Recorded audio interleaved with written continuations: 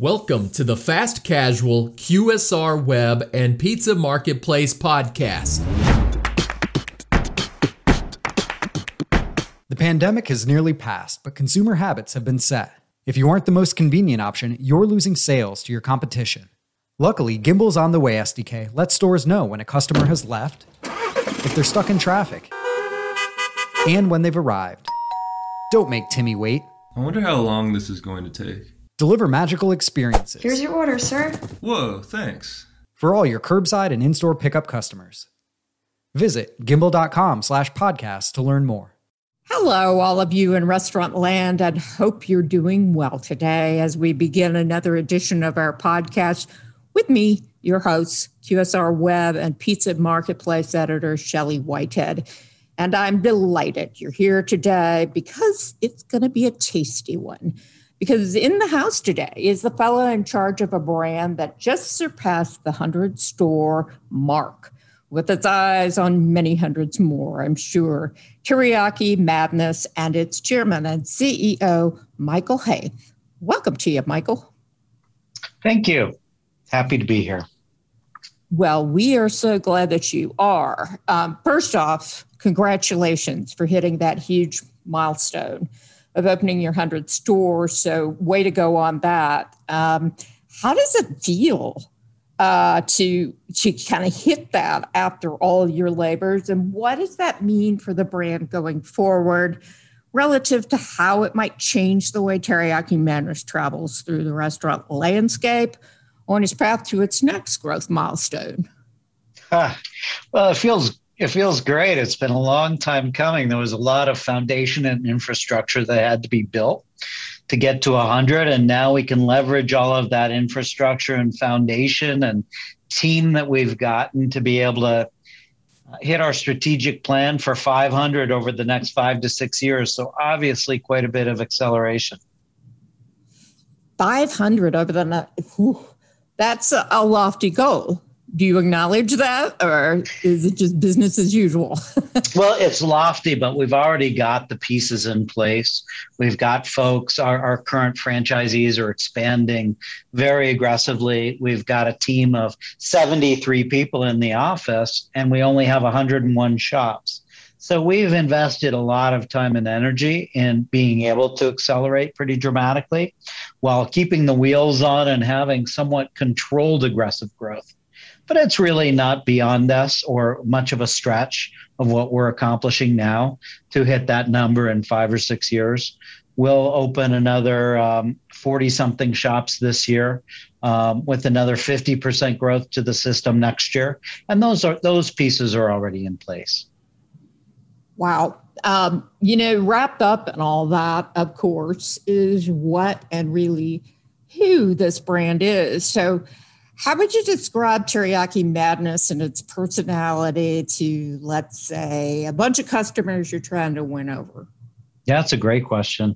There really isn't any organized delivery branded Asian. And we have really embraced providing something that is consistent, something that's delicious, that's healthy, not necessarily healthy that claims to be delicious. We have a culture of entrepreneurship, and we kind of refer to us as being a bit irreverent.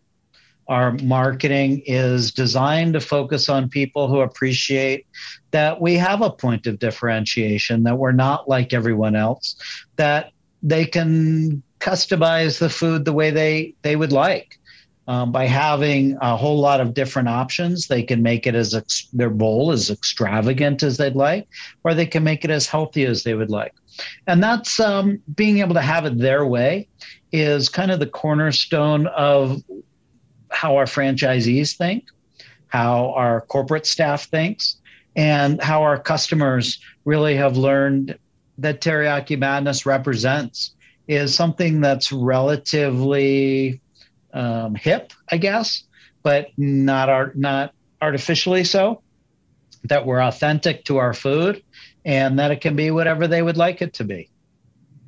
So extending on that a little bit, can you tell us kind of on a daily basis, this how does this brand kind of live that personality in your operations and marketing? You explained some of that.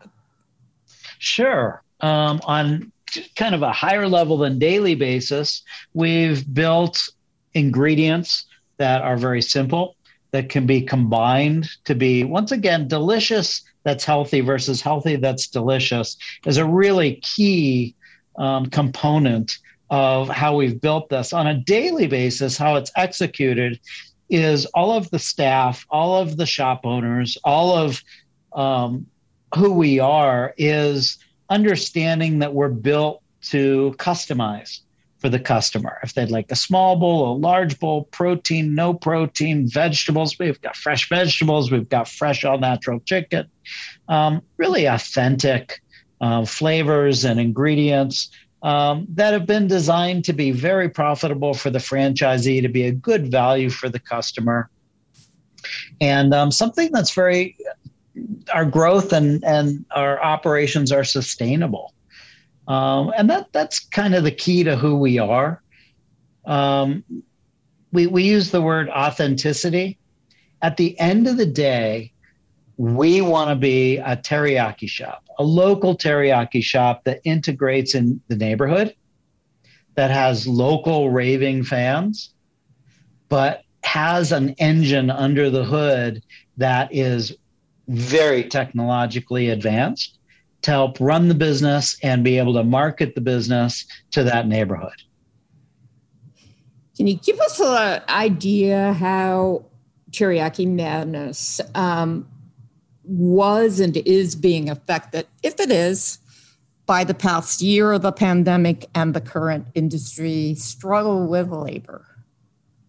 Struggled with labor. Yeah, I struggled with kind of the COVID environment.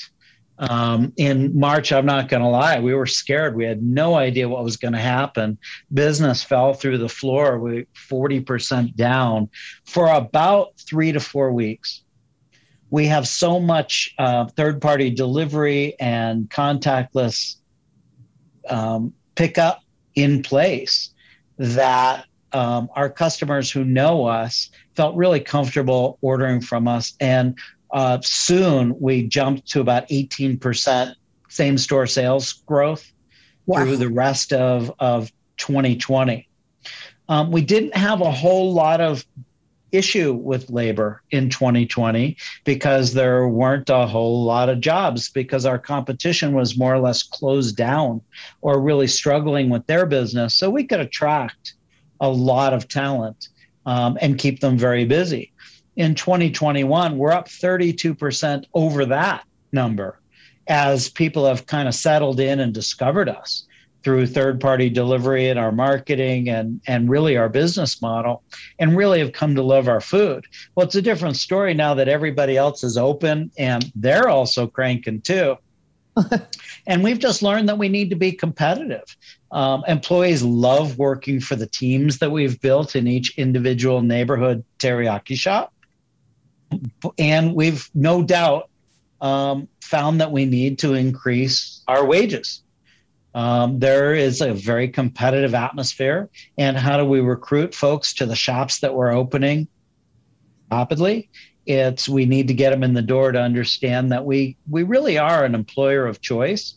It's a nice place to work. We've got a great culture, and they're appreciated both with compensation and the way that we treat them. So do you want to disclose a little about where you are now for starting wages and where you're heading? Yeah, I think $15 an hour is pretty much green fees. It's just, if folks aren't paying that now, they're struggling. And we see our competitors now just saying straight up starting wage or average wage is going to be increasing quite a bit. We were already there. And continuing to make modifications. We've had to increase our prices a bit to compensate for that. There's a lot of challenges in the restaurant industry right now with commodity prices that have absolutely soared. Labor is tough to get, and we have to pay more for that.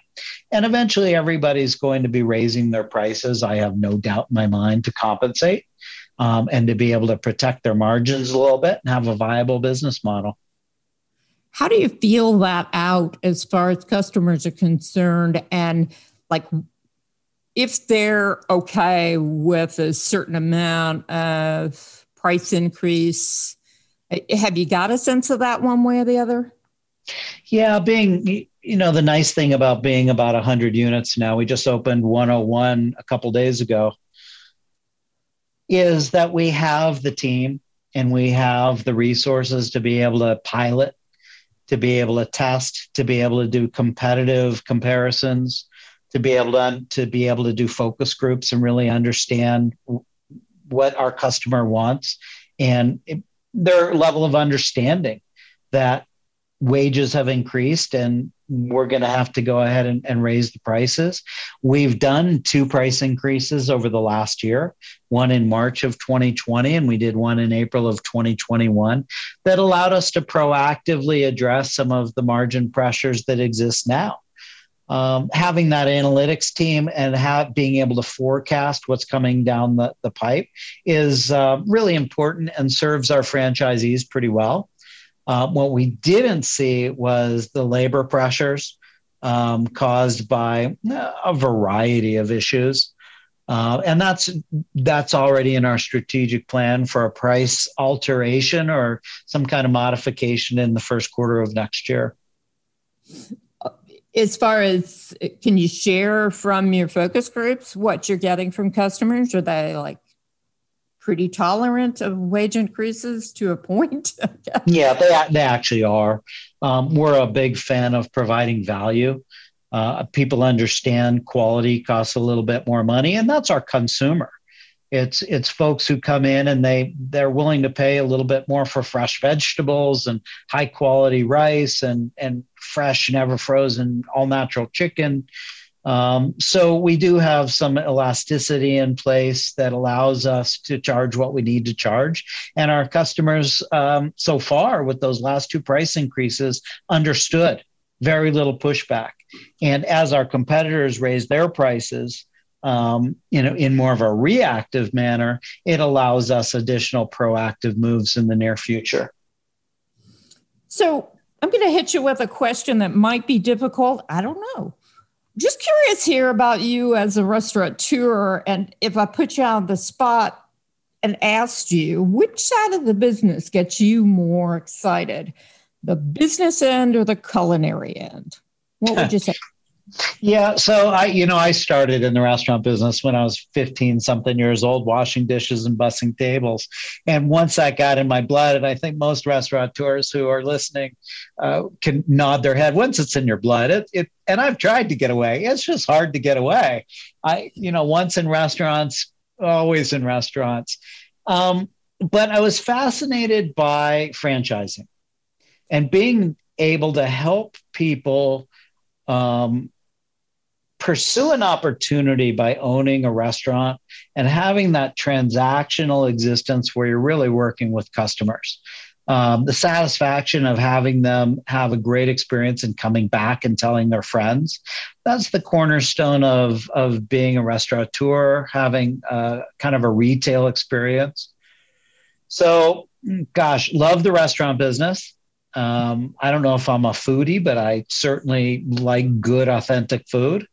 And then understand the business and being able to build something for not only myself, but being able to help others build a business or a career path or take advantage of an opportunity through restaurants is incredibly gratifying.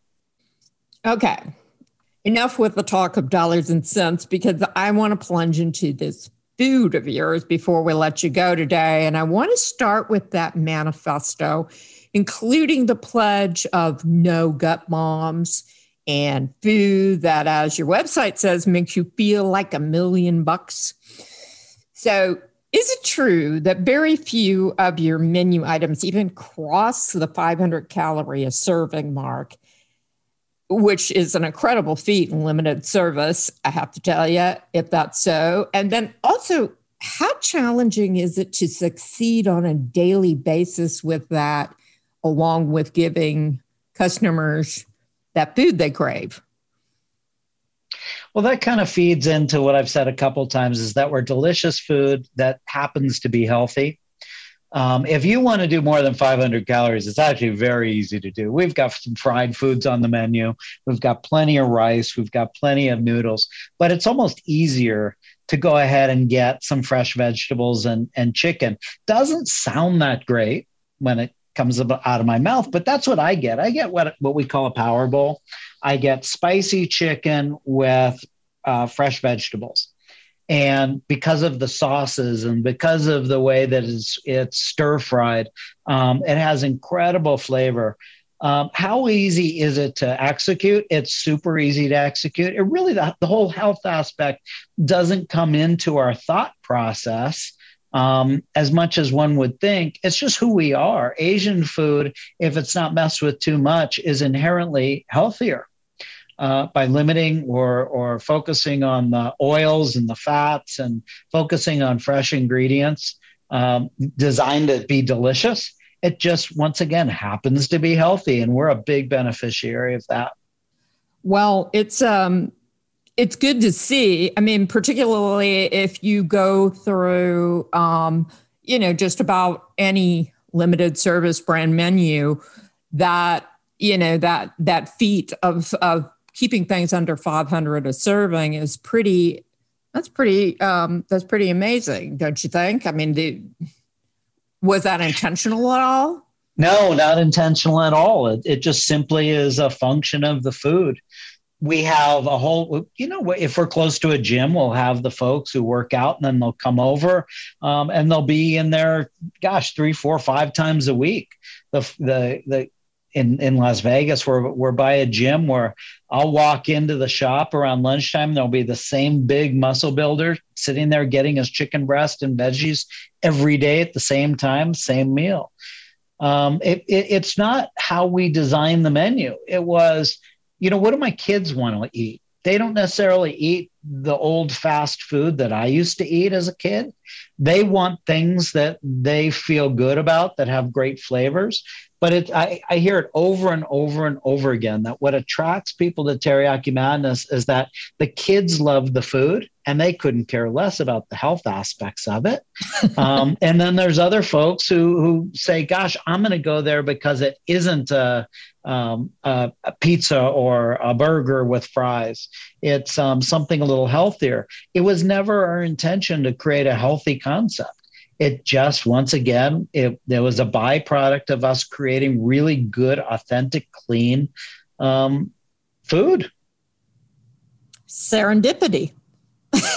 It's a great competitive advantage that we kind of just backed into. Wow. This has been a fun and, I have to say, hunger-inducing podcast. So I really want to thank you, Michael, for helping us get to know Teriyaki Madness a little better. My guest today is Teriyaki Madness Chairman and CEO, Michael Hayes. I hope everybody listening, you took away some useful information or were just entertained, because that's invaluable too. But for now, we're going to sign off and wish you a great day and great business. Bye, y'all. The pandemic has nearly passed, but consumer habits have been set. If you aren't the most convenient option, you're losing sales to your competition. Luckily, Gimbel's On the Way SDK lets stores know when a customer has left, if they're stuck in traffic, and when they've arrived. Don't make Timmy wait.